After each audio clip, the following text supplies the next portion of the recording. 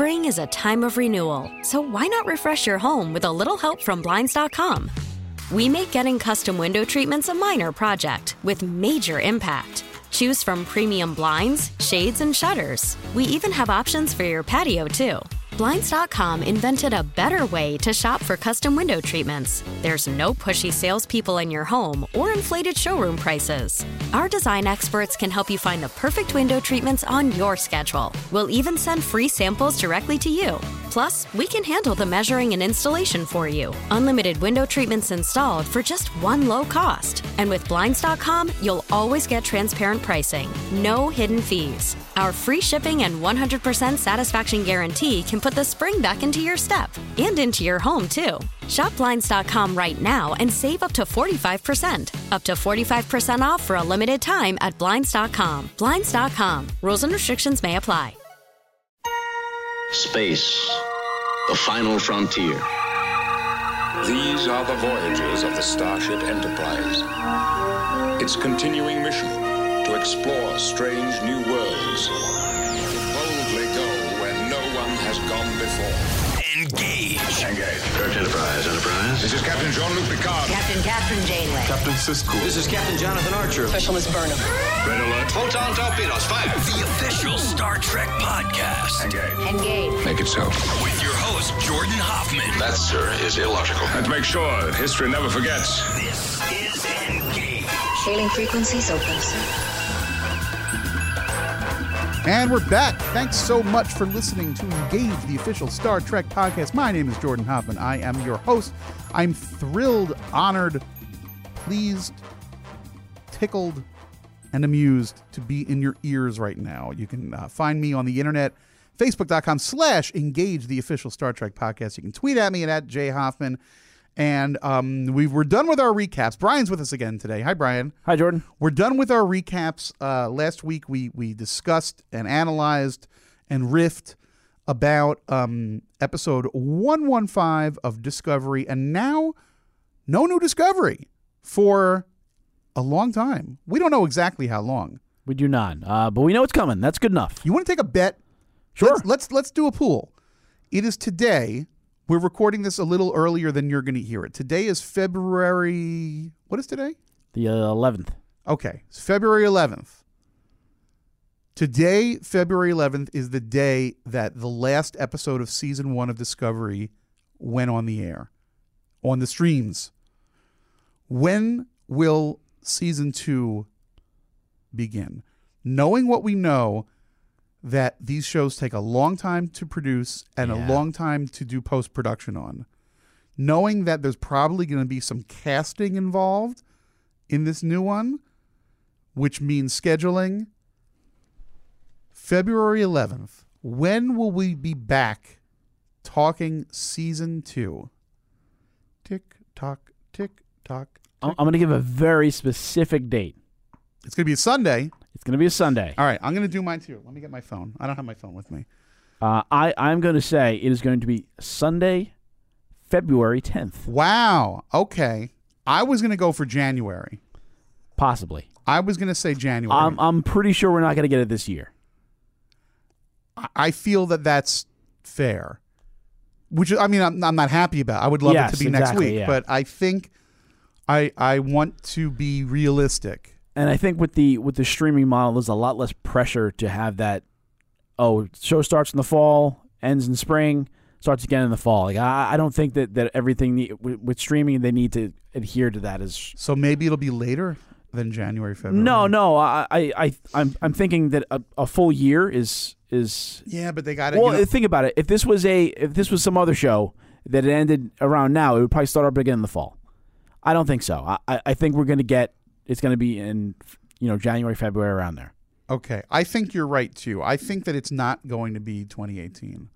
I think it's going to be, I'm going to say a little bit earlier. I think like first week back from the new year. And they need to get the jump on Game of Thrones.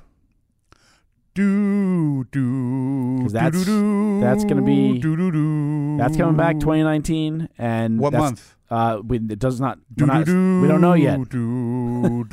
Cut them off. Cut their heads off. It's the best theme song ever. was a good theme song. Do do do do do do do do.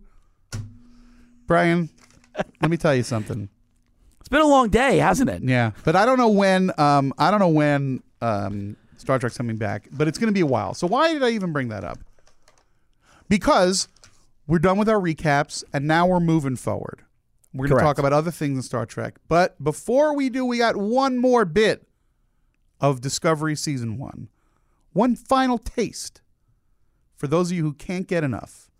We got, because otherwise it would just not be it. So guess what? Black Alert. Black alert. Black alert. We were there at the taping of After Trek, which occurs the same day today. It was a few hours ago, the 11th. So after Trek, we recorded an episode of After Trek, which was you and me, Sonequa Martin Green, who plays the part of Michael Burnham in a television show called Star Trek Discovery, and Anthony Rapp. And they put us in a nice room upstairs. It was really nice. I got to say thank you to the After Trek team. The producers there, they didn't need us hanging around. We're just, gnats in the way with our recorders. Hey, we want to tape it. But they really went out of their way to help out. There was no upside to them, but they gave us a room. They set us up. They gave us a place to plug in. But they and didn't then give us chicken fingers. They did. We just didn't get there fast enough. They almost gave us chicken fingers. And we spoke to Sonequa and we spoke to Anthony. And then after that, we spoke to Matt Myra. Matt Myra and I have been chums on the internet for a while, but we've never actually met face-to-face. So we talked. Matt Myra, of course, the host of After Trek, and he's been a podcaster for generations. He's a writer on the Goldbergs, very funny man.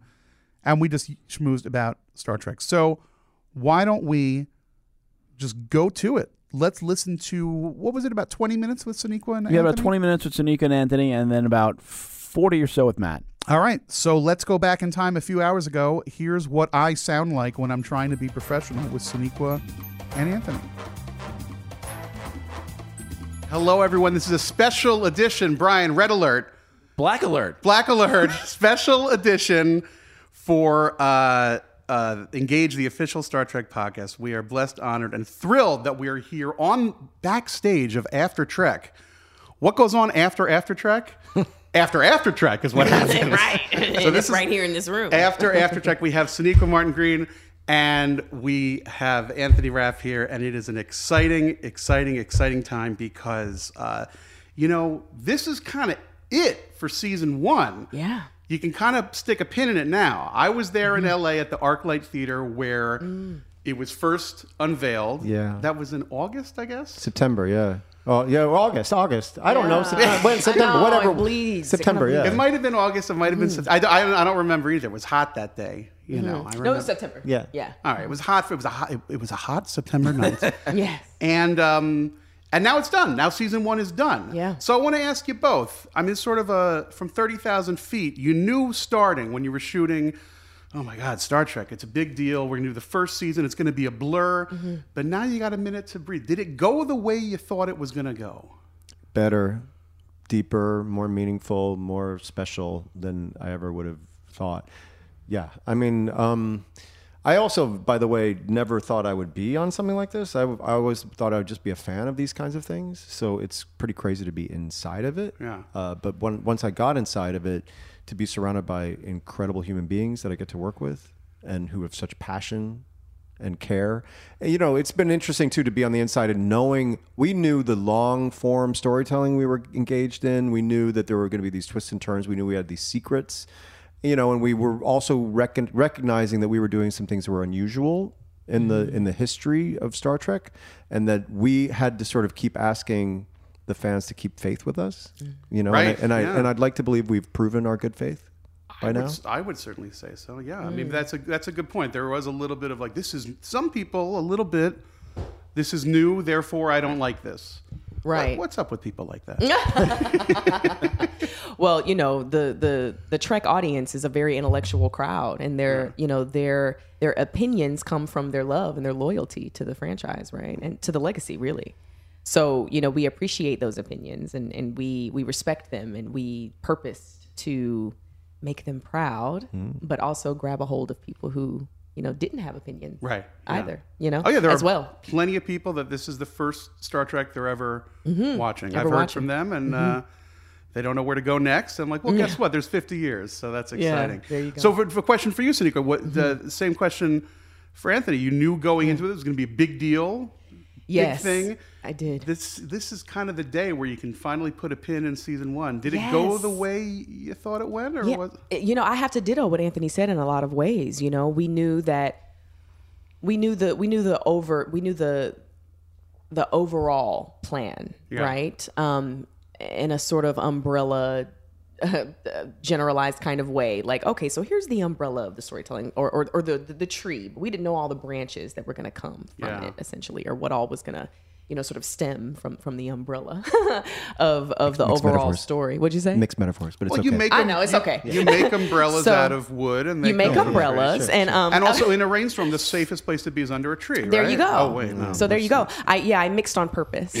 But no, I was really moved by the courage. I was moved by the courage of the story, because the story dreamed big and we did big things. Yeah. And I was not expecting for things to get quite as deep, quite as specific, quite as insightful. I was very happy with everything that we took on.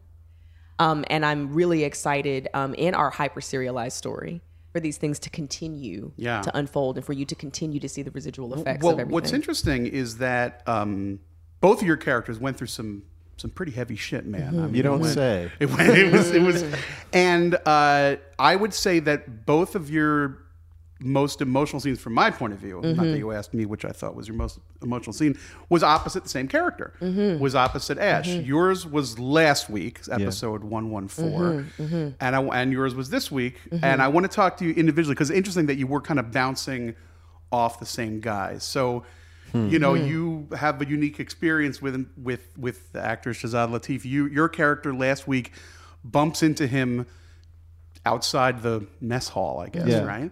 And it's a scene that could have gone 100 different ways in the writing, and then from the writing, it still could have gone 100 different ways in the performance. You bump into the guy, and you don't punch him in the eye, but you don't embrace him either. Yeah.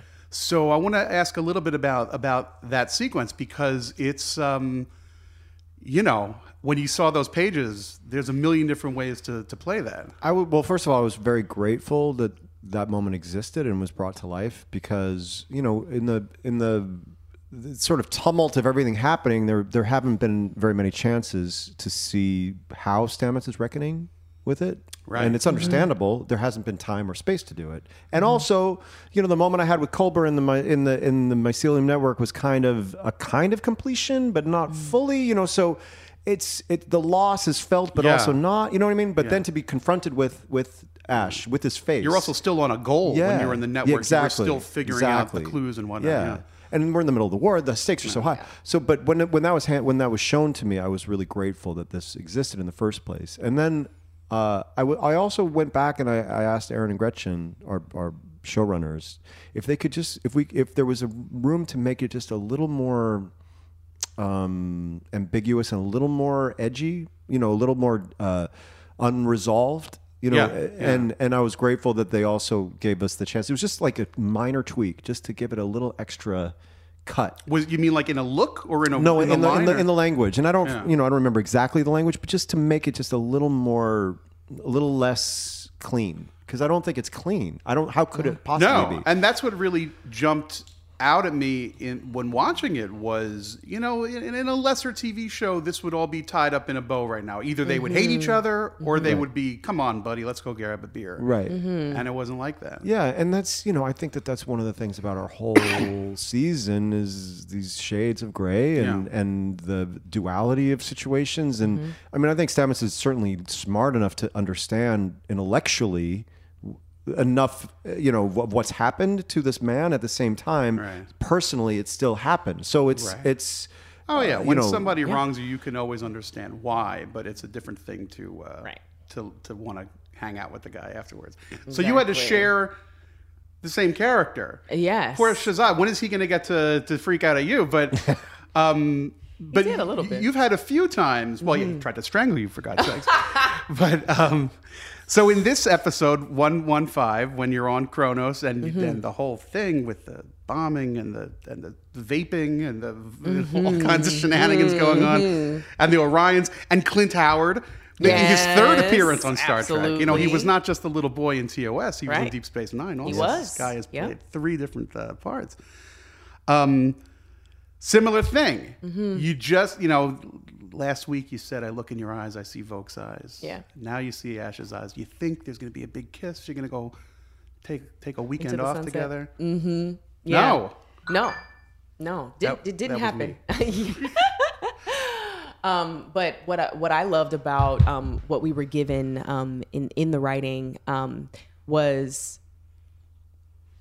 yes, it's not this easy thing. It's far from simple, and it's multi-layered and completely complex, because you have these two people who love each other, but they, by the end, by 15, they both understand that their paths are separating at this point now. And, I love how we were, I have to give so much respect to Shahzad, as well as the writing, because I love the role reversal that we see a lot, that we've seen in all of season 1 with Burnham and Tyler, and, where you see a lot of vulnerability coming from the man as well as the woman. And, which is a big deal. Yes, the vow to protect each other is not just something the man did to the woman. The woman made the same vow, back to him.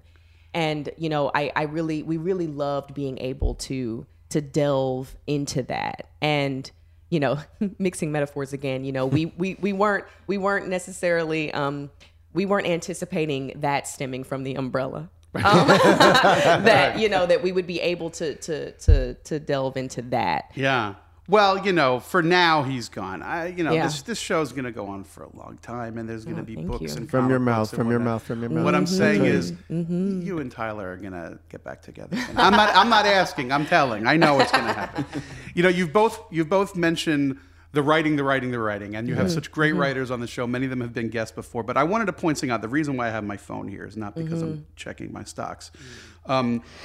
There's a moment, you're not in the scene, but it was a scene where Mirror Universe, the Emperor, Mira Giorgio, who I have mixed feelings about, I'm sure we all do, and Tyler is explaining how you can get at the Klingons. Right.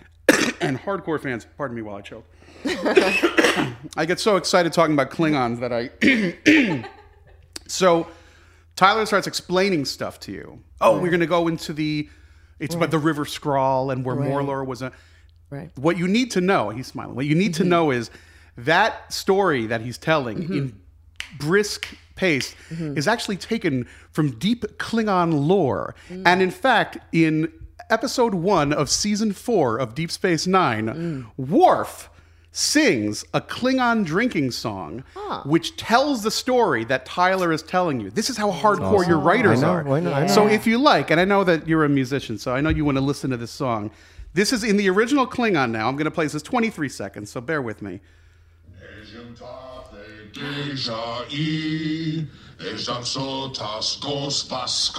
River Skrull.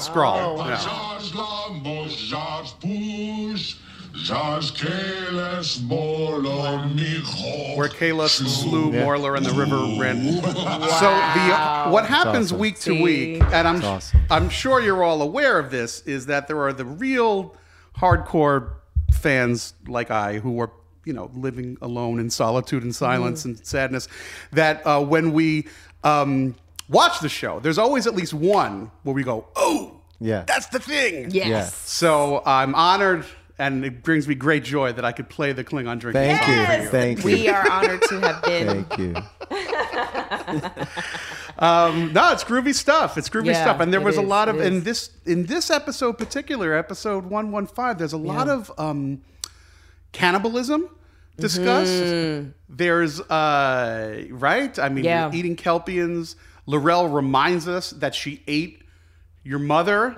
How are you hanging out with her, making deals? This is the Federation. You have to put aside your... You do. Forgiveness.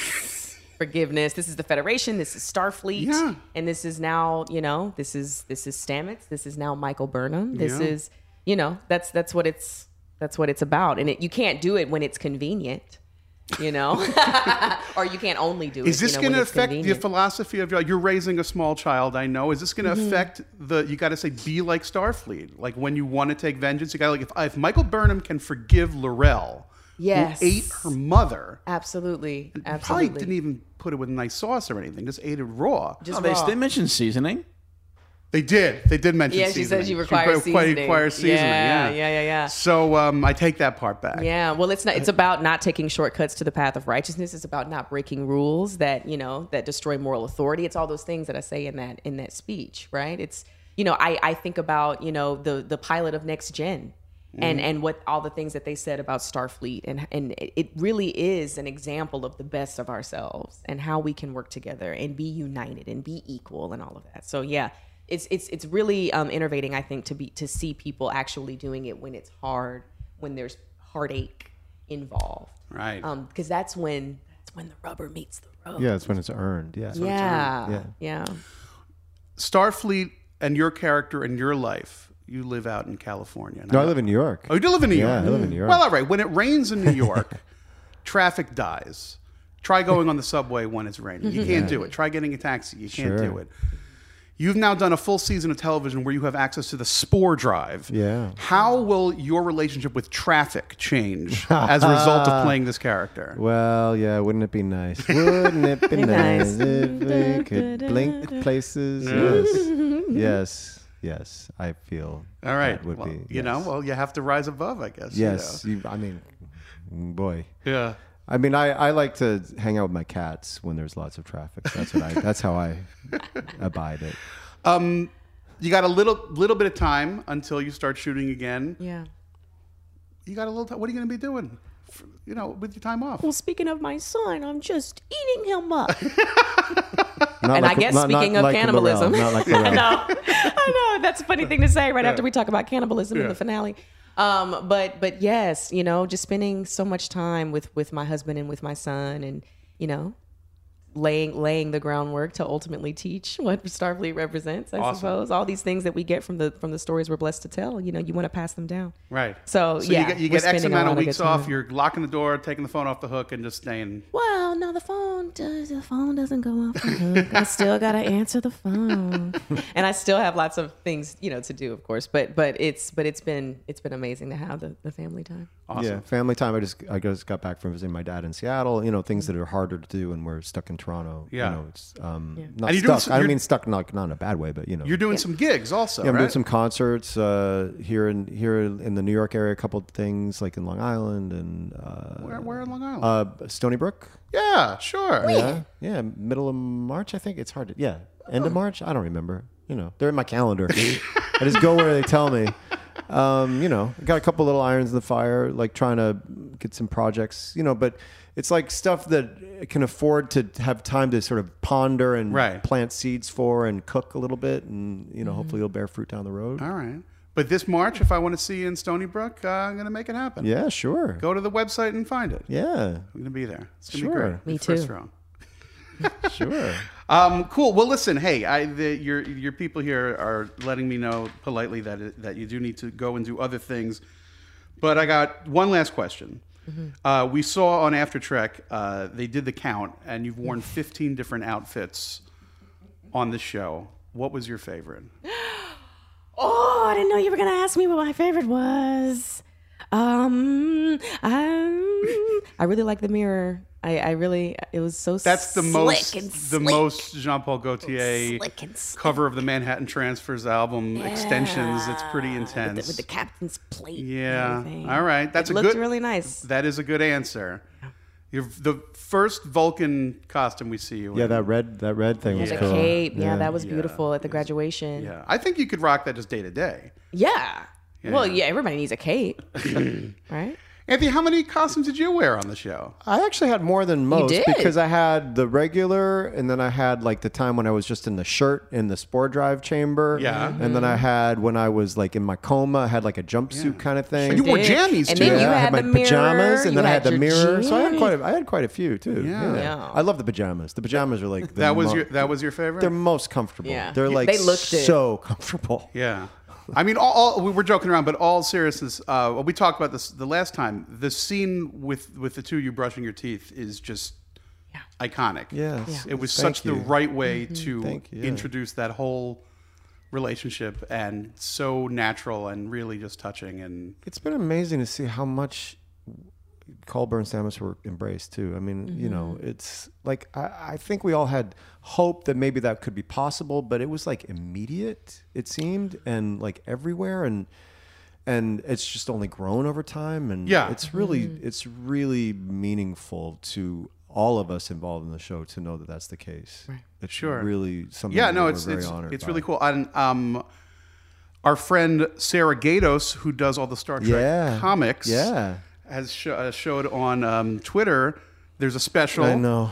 The Stamets my head is exploding. special. It's coming out in a couple of weeks. I know. I can't and believe it. your meet cute with Culber is that's pretty much what the comic is. I know. I can't believe it, but I just can't. I've been reading comic books since I was like 8 years old, and I mean I had a huge collection. I used to be on tour with the show, and I'd go into every city's comic book store and like carry my comics around the country. To be in a comic is making my head explode. I can't believe it. It's good stuff. Crazy. God is so good. Look at Crazy. you. Cool. Well, listen. Congrats again. Have fun on your minor time off, and then get back to work. I guess, right? Yes, we for got sure. more Star Season Trek to 2. watch. Here we come. It's gonna be great. Well, thanks again. And Brian, any last thoughts? I got nothing. Love it. Great way to end it. We're, right? we're just excited. I know. I love that. We're excited. Thank you guys we for are having huge fans. us. being here. Great to have you here. Thank you. Thank you. Spring is a time of renewal, so why not refresh your home with a little help from Blinds.com? We make getting custom window treatments a minor project with major impact. Choose from premium blinds, shades, and shutters. We even have options for your patio, too. Blinds.com invented a better way to shop for custom window treatments. There's no pushy salespeople in your home or inflated showroom prices. Our design experts can help you find the perfect window treatments on your schedule. We'll even send free samples directly to you. Plus, we can handle the measuring and installation for you. Unlimited window treatments installed for just one low cost. And with Blinds.com, you'll always get transparent pricing. No hidden fees. Our free shipping and 100% satisfaction guarantee can put the spring back into your step and into your home, too. Shop Blinds.com right now and save up to 45%. Up to 45% off for a limited time at Blinds.com. Blinds.com. Rules and restrictions may apply. This is Engage. The official Star Trek podcast. Energize. Okay, that was fun. Anthony Rapp was smiling at me when I was playing. You couldn't see because his head was turned. When I was playing Worf doing the Klingon song, he was really laughing, and it was He was. It was 80% laughing with, only 20% laughing at, but it was there.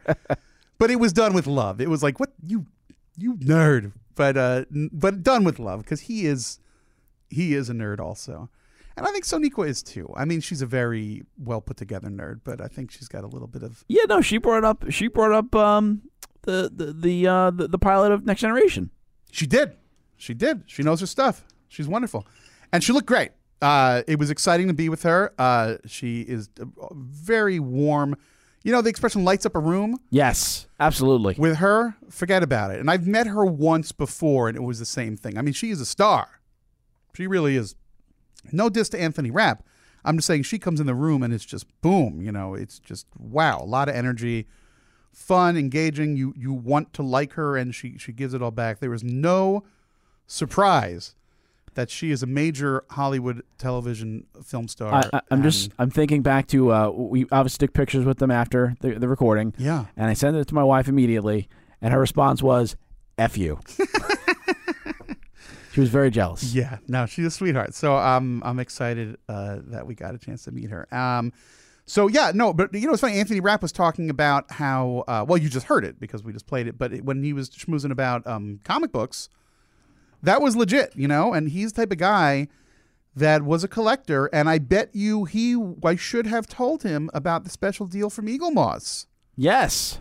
He's the type of guy that I think would like to know about the officially authorized by CBS official Star Trek Starships collection, available only from Eagle Moss, the ultimate collection of vessels from across the Star Trek universe, from the original series to Star Trek Beyond and beyond. Each model is cast in a specially formulated metallic resin and hand-painted with references to the original CG models used in production and, where they exist, photos of the original studio models. And each ship comes with a display base, plus a collector's magazine featuring behind-the-scenes info, original design sketches, and a breakdown of the technology on board. You can start your collection today with the USS Enterprise NCC 1701D for only $4.95 with shipping. And new models ship twice monthly and delivered directly to your door. You can cancel your subscription at any time, but you never will, because you're going to want more and more and more. And for more information and to order, you go to st-starships.com/engage. ST- or ST-, depending on how you roll. st-starships.com/engage. These are great. I have some Eagle Moss ships. Don't have the whole collection because it's just, for me, I only wanted a few, but I've got a few great ones. They're really nice, beautiful details. They fit right there on your desk, and they come with a really nice glossy dossier on each ship. And, it starts with the Enterprise D and then goes deep. We're talking shuttles, weird runabouts, a ship that's only seen for 2 seconds in one episode. Eagle Moss collection is the best. You know who else would like Eagle Moss? I was going to say this. Our next guest, Matt Myra. It was made for him. Absolutely. He probably has Eagle Moss. What you're going to hear in the next interview is Matt Myra's love for Star Trek tech. When he was talking about the tech of the Enterprise Discovery version, I was just nodding. What are we going to call that? Because there's the Enterprise, there's the Enterprise Refit, the Enterprise A, the Enterprise D, the Enterprise E. Then there's the Enterprise Remastered from the original series Blu-rays. Thank you, Okudas. What are we going to call? Then there's the Kelvin Enterprise. That's a good question. And he can't call it Enterprise D for Discovery because that's the Enterprise D. A lot of people have no idea what I'm babbling about, but a lot of people do. No, it's a good question. Yeah. It's an absolutely great question. There's so many enterprises. How do you distinguish this model? Because you know that Eagle Moss will. It's Pike Enterprise. But they're... Enterprise P for Pike. Well, you know what? That's a question we should have brought up with Matt, and we're going to have to bring it up eventually when we get one of the producers of Discovery back on the show. Ted Sullivan, my number is always open to you. Give me a call. Let me know what we're calling this ship. All right, let's get to it then. Going back in time, just a few short hours ago, we sat with Matt Myra on the 7th floor. What? 7th floor? Something like that. Yeah, 7th floor. And he had chicken wings, and we didn't, but we still talked to him. And that conversation went like this. All right, now we're recording? Yes, now we're recording. 3, 2, 1. Oh! We were recording the whole time. He just wrote down the time code to cut from. And we're back. You know the drill. Soniqua and Anthony left, and now we have the real talent in the room. Oh, that is bullshit. Can I swear on the Star Trek podcast, or Absolutely. am I making him write down more Absolutely. time No, codes to bleep? We swear when necessary. We swear only to advance the plot. Yes. We never swear for no reason. Sure. But Sometimes we swear just for funsies, and some people. What was the first swear? One time a listener did. Double dumbass on you, I think, was the first one. No, a listener did complain about us cursing. Yeah, I got a note that said, you should really write explicit on there. And I'm like, did I swear? So I went back and listened to the whole thing, and I did say something like, that's a bunch of shit. Like I said, that's bullshit or something. But probably like one ever. Some people are very sensitive. Matt Myra, thank you for joining us on Engage, the official Star Trek podcast. Jordan, thank you for allowing me to officially be on the official Star Trek podcast. A lot of fish in the room. I'm glad that we're all here talking about CBS All Access, Star Trek Discovery. I don't know. Whatever you want to talk about. These are shows that we all like. And this is now, season 1 is done. You're officially off. You're off the clock now. I am officially off the clock. You, just to give a little background. I am texting Gretchen Berg right now. But yes, I'm still off the clock. Tell Gretchen, tell her that we love her. I will. Tell her we want her on the show. I will. On Engage, the official Star Trek podcast. She'll never do it. She doesn't even listen to podcasts anymore out of fear that they'll say something about Discovery that will not be joyous. We, as a general rule, and as a rule of thumb for me, I also never listen to podcasts that talk about things that I might be involved with. Because, quite frankly, you don't need the headache. I don't need to. I'm not listening to the Gold Nerds, the Goldbergs podcast. No. I'm not going to listen to that. No. What if they accidentally say, I didn't like that episode that Matt Myra wrote? Well, I'd be like, you sons of bitches. It's true. When you put something out into the world, you have to expect that there will be people who won't like it. You don't have to search out those opinions. Mm-hmm. Like if somebody comes to you with like, oh, I liked what you did, you're like, great, that's terrific. If somebody comes and says, oh, what you did was shit, like nobody would do that, right? Well, some crazy people will. So by the same token, you don't have to sniff around for negative feedback. Sure. If there's positive feedback, somebody might tell you, oh, did you read the thing that somebody wrote and blah, blah, blah. Then you go, all right, I'll take a look. Great. But, as a general rule, you can leave it alone. Yeah. But sometimes they come at you. And like I said, I did receive a note from somebody who was very upset that we use a swear word. I've been there. That's why I tag every podcast I do with the explicit tag, so that in iTunes you're prepared for the occasional swear about. Right. So let me ask you a little bit about, you are the host of After Trek. Yes. You've done 12 episodes. No, 14. We've done 14, because we did 2 for the pilot because it was a 2-parter. Right. That aired the same night. So what is your Star Trek origin story? How did you cross paths? It's hard to remember my life without Star Trek.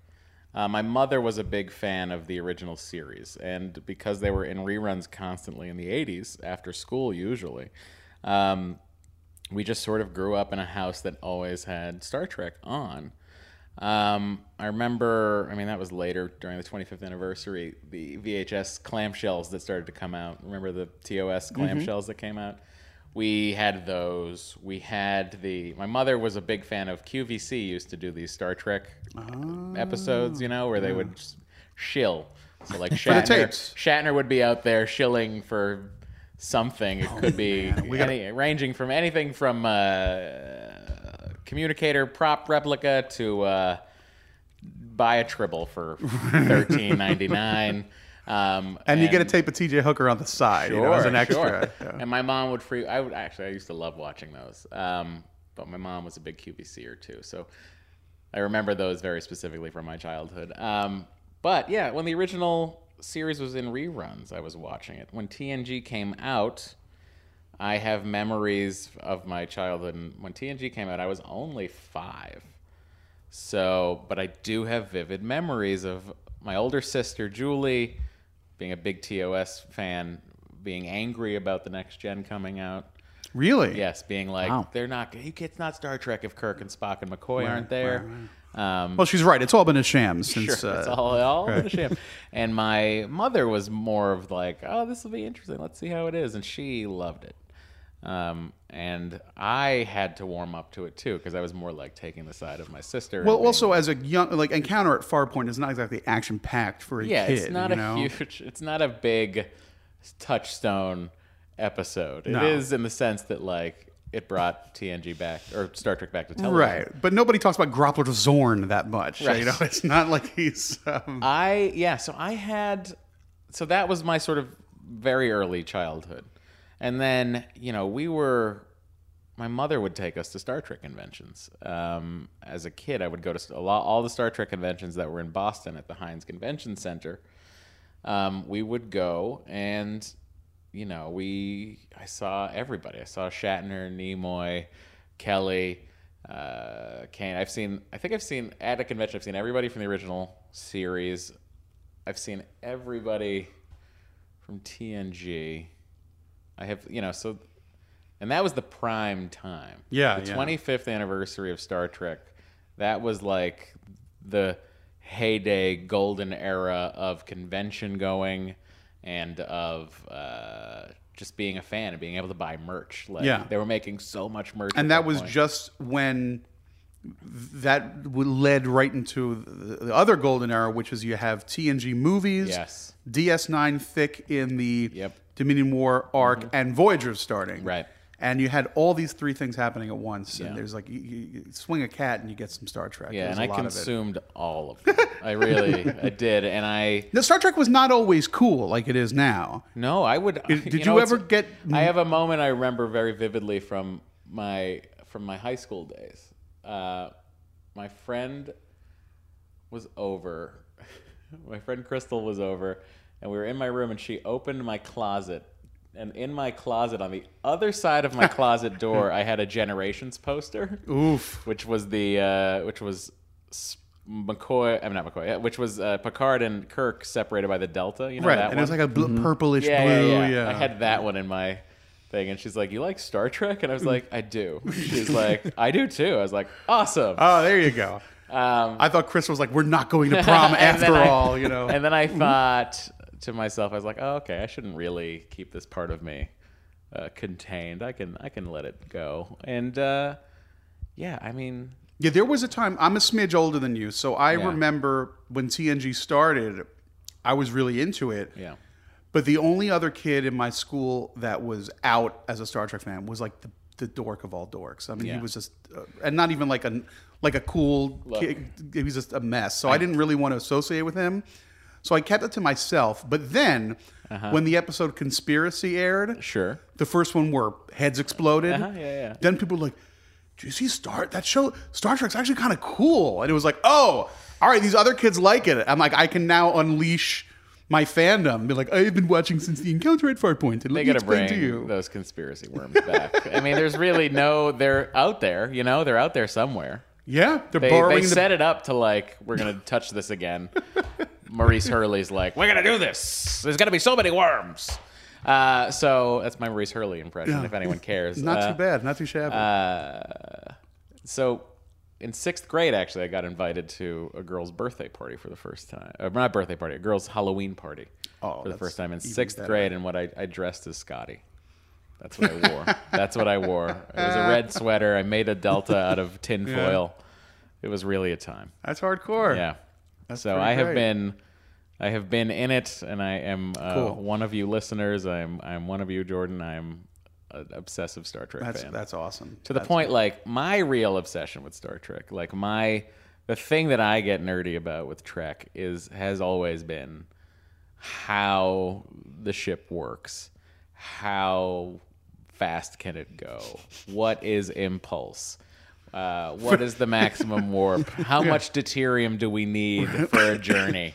Where, that tank takes so much of the star drive section up. Like, people don't realize how big that deuterium tank is. It's funny because impulse is something that has. I mean, I would imagine that full impulse power is still what compared to warp 1, because warp 1 is the speed of light. Yes. So warp 1 is theoretically the speed of light. Now, there's so many. They've changed the warp. They've changed the warp scale many times. Right, because warp throughout 10 the series. is being everywhere at once. Yes, right? warp 10 is infinite, of course, legendarily achieved by Paris on the Delta Flyer. We all get that. We have all been there. Right. Now, when you're dealing with a transwarp drive like the Excelsior had before Scotty took a bolt out of it and made it not work forever, and they just did away with transwarp travel. Right. It is full impulse.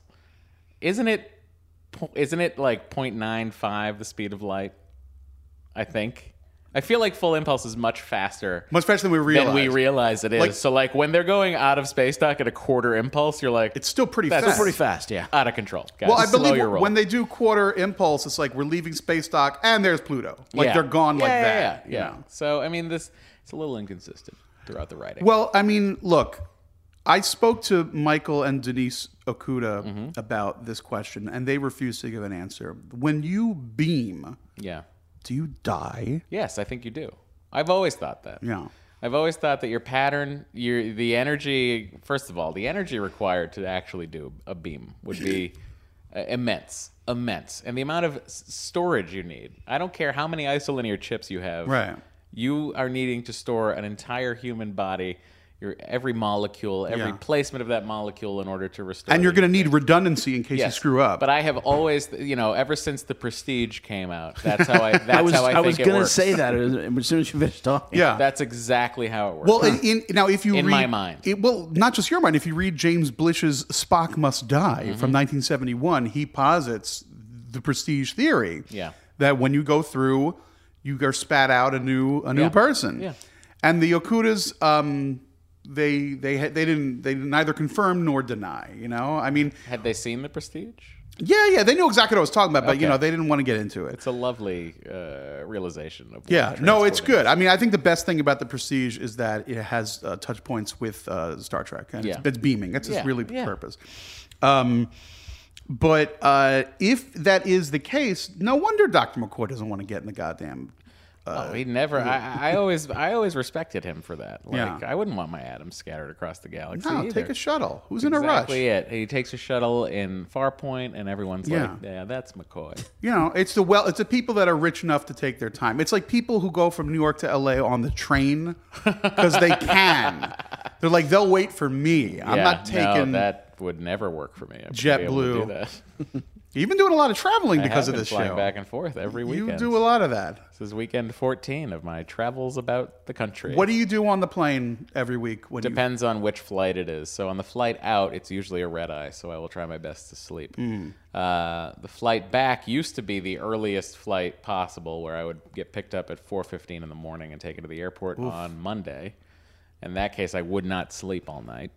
You just stay up. And then I would do the sleeping on the plane, and then I would go to work at the Goldbergs. So Sunday nights, the previous 15 weeks or 14 weeks, you've been up all night in New York. What do you do? Do you go out raging, or just go to delis all night? You know what I do a lot. Well, stay in and read. We used to shoot after Trek much later. We used to do it live. Yeah. Now we do it live to tape for many reasons, but the main reason is that it allows us to ingest it into CBS All Access's play system so that you can watch it immediately after Discovery, because before, if you weren't watching the feed, you would not be able to jump in and start watching it. So what we've done is we've adjusted our start time so that you guys at home can watch it immediately. We, the end user, thank you. Yes. So that's a little peek behind the curtain. But I would generally, on those days, we wouldn't get out of here till 10:30, and then I would either walk up the street to a bar at at Houston, and I would drink a Guinness and some water, and then I'd go back and forth, or I would walk the city. I'm a big believer in walking in New York. Yeah, I love it. I love it. I don't like when they have cars for me. They would, depending on what hotel I was at, they would send a car, and I'd have them cancel the car. I'm just going to walk. It's silly. I love it. I love walking. I love walking uptown, downtown. I'll go from This is someone from LA talking. Because in LA you can't walk anywhere. You can't walk anywhere. You get eaten by a coyote if you can't walk walk too far. anywhere. It's ridiculous. But my genuine, I come to New York, I can eat shit. I'm sorry, I'm saying it again. I can eat like crap. I can eat 45 slices of pizza, and I'll still lose weight in New York because I'm literally moving for the first time. Wow. It's crazy. I've thought about this. I am not the most svelte of gentlemen. Mm-hmm. I often wonder what I would look like if I didn't live in New York and have to walk places. You don't want that thought in your head. No. It would be, we saw the tardigrade. I think it would be something similar to that. I agree. If I didn't get these walks in, it would be a terrible, terrible time. Episode 115, which we just watched, did you know Clint Howard was going to be in it beforehand? No. You watched the show, you get to see it a little bit before the general public. I honestly could have watched everything months ago. I could have seen all 15. I could have. But I chose to watch it every week. And this episode was the one I watched closest to the release because I was so busy at work that I didn't have time to watch it until yesterday in my hotel. So I watched it on Saturday, and I did not know Clint Howard was going to be it. I just honestly was just like, what are they going to do with this Georgiou situation they've created for themselves? Yeah, I kind of like that she's out there. I mean, this is airing after, so we can spoil away. This is they reach something of an understanding, and now she's a foe in our universe. Yes. That will appear maybe a season and a half from now. Right. That's my guess, is that we're not going to see her for a while, and something's going to happen. She's not a good person. Right. So she's going to get into trouble. She's the Terran Emperor. I don't understand, like, the whole concept of Starfleet installing her on the bridge of the Discovery was bananas to me. It was crazy pants. It was the act of very desperate people. Yeah. Yeah. But it's surprising, and Sarek immediately owned up to it and said, I don't know what. He was like, it was like he had a hangover. He was like, I don't know what happened last night. Yeah. It was like, we went a little nuts. And they went over the line. Oh, I think that it was good. They sort of wrote themselves to a place where they bring it back to Starfleet and the Federation ideals. And that's, for me, that's always been sort of the integral part of a Star Trek series, is that sort of betterment of humanity and that sort of quest for knowledge. And that, I think it was showcased best by Picard, as far as like, who could we punch a bunch of Starfleet material into a computer and come out with a captain? It would be Picard. Sure, because, he at the end of the day was just, he's an explorer. Perfect. He's an explorer who's a diplomat and who wants to do his thing on a starship. And for me, I felt like this season of Discovery, they started it in a very dark place. They started in a world where we're at war with the Klingons, or in a universe where we're at war with the Klingons, and it's dealing with that and maintaining your humanity, which I think they have showcased beautifully with Burnham's character. Yeah, no, there are some really nice echoes in the last episode with the first episode, which was discussed on your show, so we don't have to go over them again. But they really are. They mirror, if you will, one another nicely, and it's pretty cool. The big ending is interesting with the Enterprise showing up. I think fans are going to have heart attacks about that, and I think there will be some dissonance. Yes, but I don't know if it's going to be a good heart attack or a bad heart attack. It's going to be it's a difficult thing for people to process, I think. It'll be very interesting. The ship, I mean, look, there are some people whose attitudes towards Star Trek mirror the Thermians from Galaxy Quest. Like, they really do think of it as historical tapes. Yeah. And they have yet to get over the fact that the Klingons on this show look different than the other Klingons. And I get it. I mean, I totally get it too. There's a part, like, there but for the grace of Kalos go I. I mean, I understand that mindset, and I'm horrified that I could be one of them, but I get it. But so yeah, the ship looks a little different. I mean, we only saw it for a second, but I don't know. Now, what's interesting is, well, let's talk. I mean, the star drive, the hull of the ship, the star drive looks a little built up. It's sort of echoing the Constitution class refit from the motion picture, right? But there is a dish. There's a satellite dish on the front end of it, right? So you got your deflector array where it should be. Yeah. Now, the nacelles, I think the nacelles look... I've spent a lot of time staring at this thing in the last day and a half, in case you're wondering. The nacelles, they look very, very Matt Jefferies-y. It's really the design of this ship. I think it's a beautiful marriage of the aesthetic that Discovery has made with the original series, while respecting the original series. Those of you that were worried that the Constitution class would have divots in the saucer section like it does in the diagram for the Defiant, rest well. It does not. Those of you that were thinking it wouldn't have the dish at the front, congratulations, you have yourself a dish. Those of you that have always thought the pylons for the warp nacelles always looked a little fragile, you guys should be happy too, because they're built up a little bit more like the A. Now, there are also a little bit, there's more blue. Like a little blue seen through there, yeah. Now, again, we don't know. This could yet be another refit for the Constitution class that happens between the time we see it in Discovery and the time we see it in the Cage.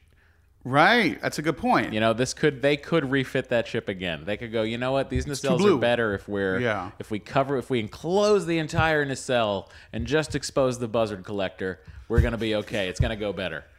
So if they do that, there's so many ways they can write themselves out of. You can retcon almost anything in your head. I'm happy to do it. Yeah. I'm delighted to do it. I think that the registry number of 1031 For Discovery, I think that's fine. I think what happened, here's my retconning of that if anyone cares. Yeah, bring it on. When they went to war with the Klingons, they decided to build everything that was sitting in space dock. Everything that was in the Utopia Planitia, that was a frame that maybe they didn't complete. For various reasons, they were like, we have to build everything.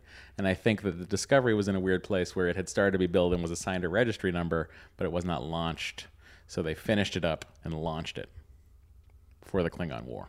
That's why it has a 1031 instead of a 1701. All right. Okay? Yeah, okay? You're welcome, okay. everybody. Slow your roll. If you need me to retcon anything, I'll be here. I just think the numbers don't... Like, I think the numbers are sometimes you go to the deli and you take a number. Sure. And you're it might- 86 yeah. and the guy after you is 14. Yeah. Like, it just is because. That makes sense, too. But, my nerd brain is always Well, just my pastrami brain is on the deli. Like, the reason that I don't think of Star Trek V as canon is not because of Cybok. It's because of the fact that when they're in the turbo lift, there's 80-some-odd decks that are clearly... It's clearly written behind them 82. And we all know Constitution class does not have that many decks. That's just too many. Just too many. Well, listen, I don't want to take up too much of your time because it is now officially you're off the clock, as I said. But I'm talking about Star Trek, so I don't care. I'm happy to talk. What you need to do now, because we have a while until Yeah. we're going to be seeing season 2. We don't know the exact dates, but it's going to be many months. Yeah. There are 2 prequel novels that are out. One I've read, and Brian's read. One we just got, because it just came out a couple days ago. And the first one, which is called Desperate Hours, is awesome. And it's set a year before the first episode of Discovery. Right.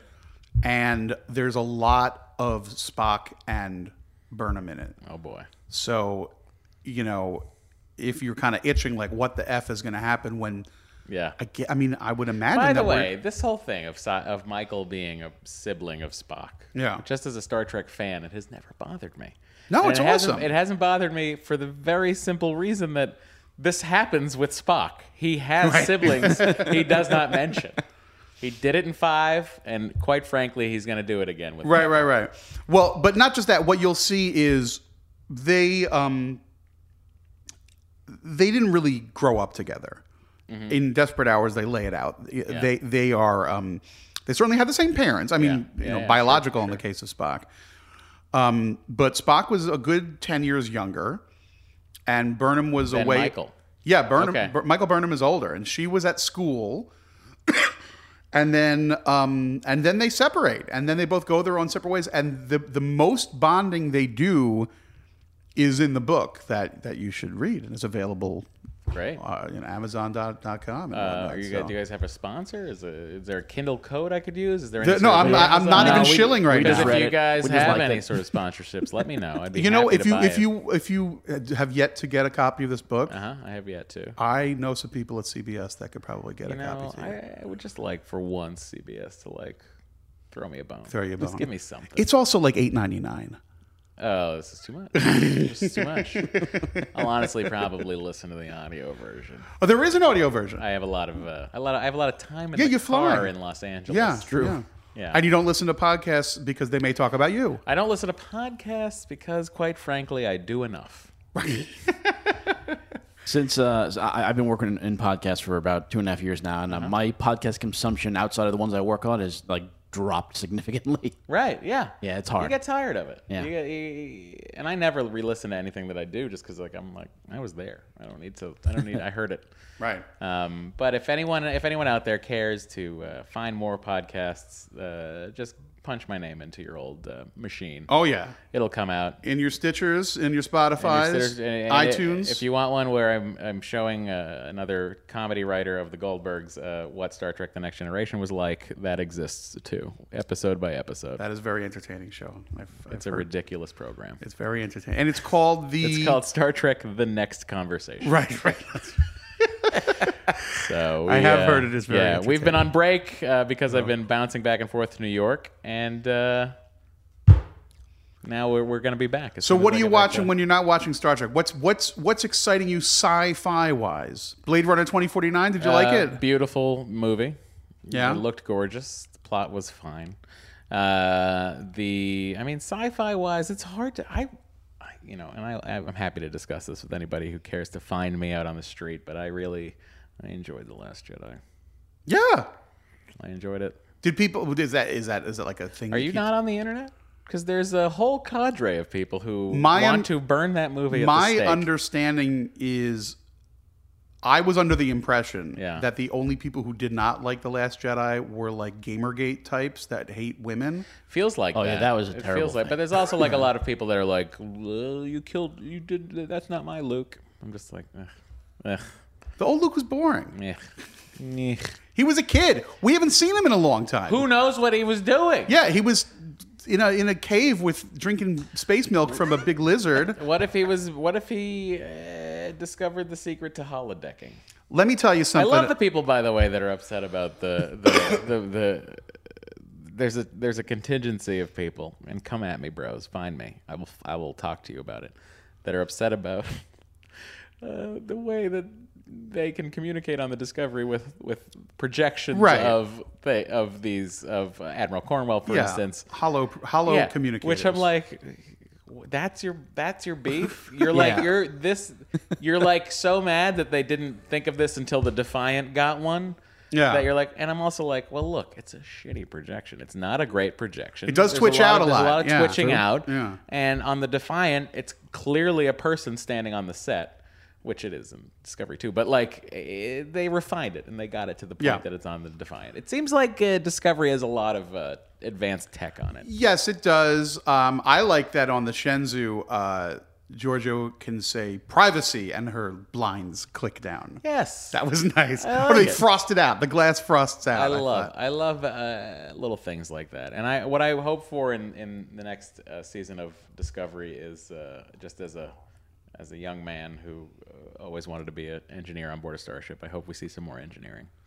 I want to see those warp cores. We have yet to meet the chief engineer. That is correct. Well, and there's a lot of room for new cast members at this Yes, point. So absolutely. Yeah, I mean, I'm a little annoyed that they're getting a new captain. I Right. thought Saru was going to be the Yeah, captain. Saru I was agree. such a good captain. I don't understand why they made that decision, but I was surprised. maybe it's a red herring, and they're just saying it, and then they'll get sidetracked in this mission, and Saru's the captain. Yeah, of the they season may not anyway. even get to Vulcan for 6 episodes with their new Michigas. Very true. What And do we gotta do? I'm We kind of gotta- crossing my fingers for that, honestly. We got to bail Pike out of some mess. He's gotten Yeah, himself no, I into. would like for Saru to be the captain. I think that we should meet the chief engineer, and we should meet the chief medical officer also, which Culber Agreed. never was. Correct. Culber was doctor number 3. Correct.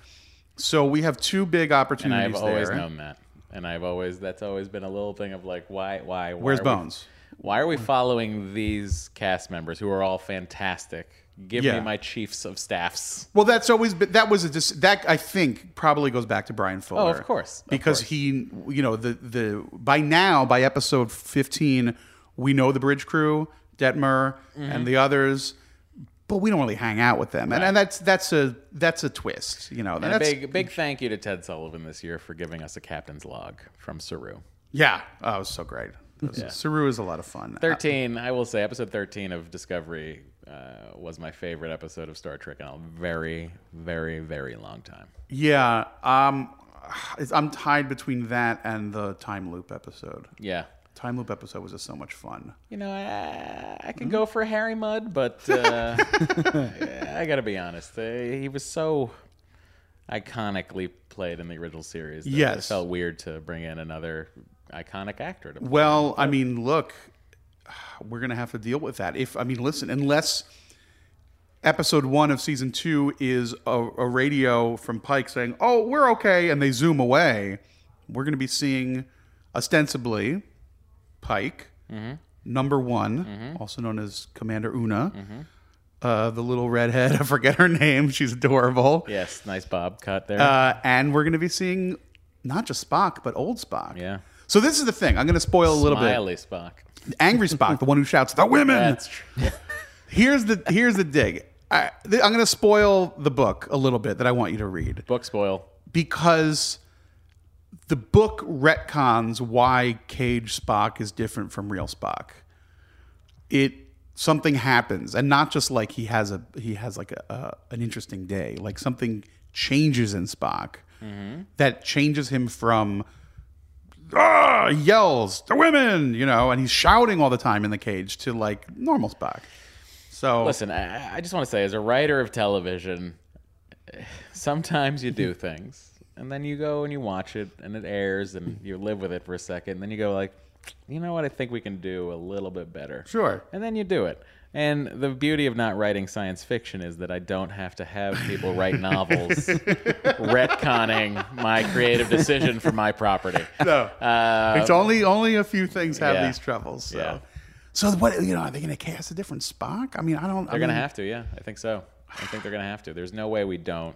As far as I can tell, the way they're setting this up, yeah. I think we're gonna have to. We're gonna have to see Spock. We're gonna have to see. This is your conjecture. The this uniforms. This is not official. You were not. I have no official information. I'm not involved in the writing process of Discovery. You know what they should do? What should they do? I'm going to tell you. I'm going to throw it all down. And we talked about this a little bit last week. Right. You know who they should get to play the new Spock? Who? They should get Zachary Quinto. I'm going to tell you why. And I can legally tell you why they cannot do that. But go ahead. Oh, it's a legal thing? It is a legal thing. The Star Trek, those of you listening to the official Star Trek podcast, I will now inform you of some Star Trek legalities that happened. The separation of Paramount and Viacom, CBS and Viacom, CBS and Paramount, is a line that is drawn down the sand. This may change because there are talks of we've talked about that. But the movie universe and the TV universe are different universes altogether, with different actors, different creative teams, et cetera, et cetera. The only holdover we have is Kurtzman, and even he could not hire the lawyers needed to get Zachary Quinto on they board. Hire Quackery Zinto is what it is. Here's why I'm suggesting it. And I have nothing but admiration and respect for Zachary Quinto, but every other member of the Kelvin timeline is like, they're kind of out of Trek now. Chris Pine's, he's got a lot going on. Everybody else has got a lot going on. Quinto just announced that he's rebooting In Search Of. Did you know this? That's insanity. He's doing this. This was in the trades. I mean, for History Channel, He's not making it up. Which is crazy, right? Because everybody else is like, yes, I do Star Trek, but my name is Chris Pine, and I'm in Wonder Woman. I'm in A Wrinkle in Time. My name is John Cho. I do independent films that play at Sundance. Quinto is like, Quinto does other things. He's a producer. He produces a lot of independent films. Yeah. He's got a life outside of Trek, but he's kind of just like, fuck it, I'm Spock 2.0. Let's just lean into it. Listen, if he reboots and directs 3 Men and a Baby, I'm gonna lose my mind. All right, so they're going to have to recast Spock. I mean, Quinto is too old to play. I like the Quinto idea because he has the... Might as well do it. He has the blessing of the family and of Leonard Nimoy. He might as well. Like if they have to bring back Spock, he's right there. He's a little too old. It's having to catch lightning in a bottle 3 times, which is a very difficult thing. So their casting people have a lot cut out. Right, if they choose to show Spock, they might screw up. Their casting and we people know have that a Quinto lot. is reliable. Yeah. But it's a legal thing. He would have to. Well, yeah, because it's just the Paramount. He would have to do it under cover of night. You can figure that out by looking at your Twitter and checking out the fact that there is an @StarTrekCBS and an @StarTrek. Yeah, it's a little. It's a little confusing. The Star Trek family is big and bold, and at the end of the day, everyone loves each other. Yes, that's what's important. They all work together. We all strive to make humanity better. Yeah, but there is. It would be kind of funny. I mean, recasting Pike, recasting Majel Barrett's role, that's going to be tough too, but not as tough as making a third Spock. Well, and I'll say why that is. Pike we only saw for 2 episodes, right? Right. And Majel's character as the first officer is someone we saw for 1 episode. Right. So, she's back, but she's Nurse Chapel. She's not playing the same character. So, those 2 roles are not as iconic as someone we've seen for 3 seasons, 6 movies, 7, 8, 9 movies. It's crazy. I'm saying 9 because there's a photo of him in Into Darkness. So. And Leonard Nimoy as Spock is, I say unto you, I'm going to throw down. Yeah. 20th century icons of entertainment. Yes. Charlie Chaplin as the Tramp. Leonard Nimoy as Spock. What else is there? The Beatles? Yeah, well, there's music, right. Sure, but yeah, sure. the Beatles. Oh, and you said entertainment. 64 Beatles at Ed Sullivan with the bolt cut. Yeah. What else? Beatles. What else is that big? Man with No Name, Clint Eastwood, maybe, but that's second tier. Yeah. No offense to Clint. Let me think on that for a second. What? Nixon doing this? Yeah, Darth Vader. Fuck that guy. I'm just saying. There's a lot of icons Darth out there. Vader's annoying because you know what? Darth Vader for me is annoying because the prequels. Because now he's like a good guy, kind of. He hates sand. I mean, so it makes it complicated. Sean Connery is James Bond. No, because there's Roger Moore and there's the other guys. It dilutes it. But by that logic, Quinto would dilute Spock. And here's also. the idea too. You know, look at it like this. I was Not 20th century. That's right. Thank you. Thank you very much. There's a great. I'll plug it right now because I love it. There's a great YouTube channel guy does called Junk Ball Media. I don't know if you guys have seen it, but they cover a lot of Star Trek stuff. He does these things called therapy, and what he does is he goes through each ship. So like the Enterprise D, he has like a 30-minute breakdown of all of it, like when it was built, how many decks, my favorite kind of thing. But he tweeted the other day that he looks at the Star Trek universe now as the James Bond universe, and like any director who comes in is going to put their own spin on it, and and you just have to you love it. And I still, I love all of James Bond. Sure. Yeah. Oh, absolutely. Yeah. Felix Leiter, one. I forget which movie. Felix Leiter was black in one movie, and then he was white again. Jeffrey Wright. Played by Jeffrey Wright. He's in Quantum of Solace and Casino Royale. But before that, there was a black Felix Leiter. No. Oh, 100% there was. Oh, unless you're thinking of Never Say Never Again. It was no. It was. Are you thinking of Quarrel? No, I think it was one of the Roger Moore ones. Okay, I do a podcast called James Bonding, which is it's an unofficial, but it's a James Bond podcast, and I can run through all of your Felix Leiters. I feel like one of them was a black Jack Lord played the first Felix Leiter in Dr. No, and he had some lady sunglasses on. Yeah. It's adorable. Yeah. The only person to repeat Felix Leiter besides Jeffrey Wright was the guy that did it in Live and Let Die and License to Kill. Okay. Which is like maybe it was Never Say Never Again, because does that not count? Yeah, it could have been Never Say Never Again, because that does not count, and you may be 100% correct. And because that is non-canonical bonding, I'm like, meh. Should I Google this? I'll see it once. Go ahead, yeah. Real quick. I can guarantee you. Should I ask Siri or should I type it in? Siri, who played Felix Leiter in... Siri, who played Felix Leiter in Never Say Never Again? No, is she gonna get it? Siri's like, fuck. That might be a little too... All right, here we go. Yes, Never. Bernie Casey and Never Say Never Again. And is he an African American? He is an African American gentleman. I feel really, really. You should feel good and vindicated, but I should also feel good and vindicated because it was not an official Eon production. It is not in the Bond canon as far as we know or care. This is the best sort of we're both right. I feel like if Israel and Palestine could do what we just did, there would be peace in the Middle East. That was really, really nice. What just happened there. Did a great job. So long, nerds. Find me on the internet doing nerdy things. You know what? I think it's about time, Brian, don't you? Yeah. We're going to go get some lunch. Thank you so much, Matt, for joining us. Of course. You can be found on Twitter. Your official handle is... At Matt Myra, MattMira. And you've got podcasts all over the internet. So many podcasts. Listen to you. Listen to me on James Bonding. Listen to me on Star Trek The Next Conversation. Listen to me on formerly the Nerdist podcast, now the ID10T podcast. Listen to me. Occasionally, I'll do a Frasier podcast with Kevin Smith called Talk Salad and Scrambled Eggs. I also occasionally will do a podcast with Scott Mosier called Phoebe, Four Eyes and Beard. If you need me, you can find me. Is that one done in the podcast palace that they have? The the Smod Castle? Yes. The Smod Castle's been shut down for quite a while. Oh, no. Not that long. A couple years, I guess. It feels like quite a while to me. Yeah. We did a podcast with Will Wheaton live from there once, an episode of the Nerdists from there. But yeah, I have a ton of podcasts. Find me and watch The Goldbergs Wednesdays at 8 p.m. on ABC. Fabulous. All right. Thanks again. Bye. Thank you. Thank you, guys.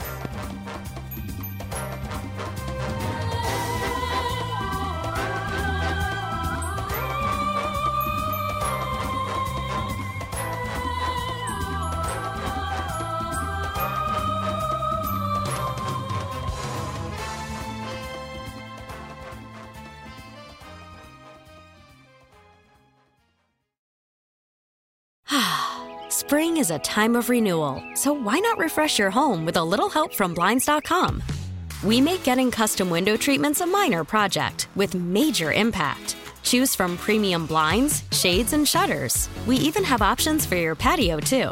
Blinds.com invented a better way to shop for custom window treatments. There's no pushy salespeople in your home or inflated showroom prices. Our design experts can help you find the perfect window treatments on your schedule. We'll even send free samples directly to you. Plus, we can handle the measuring and installation for you. Unlimited window treatments installed for just one low cost. And with Blinds.com, you'll always get transparent pricing. No hidden fees. Our free shipping and 100% satisfaction guarantee can put the spring back into your step and into your home, too. Shop Blinds.com right now and save up to 45%. Up to 45% off for a limited time at Blinds.com. Blinds.com. Rules and restrictions may apply.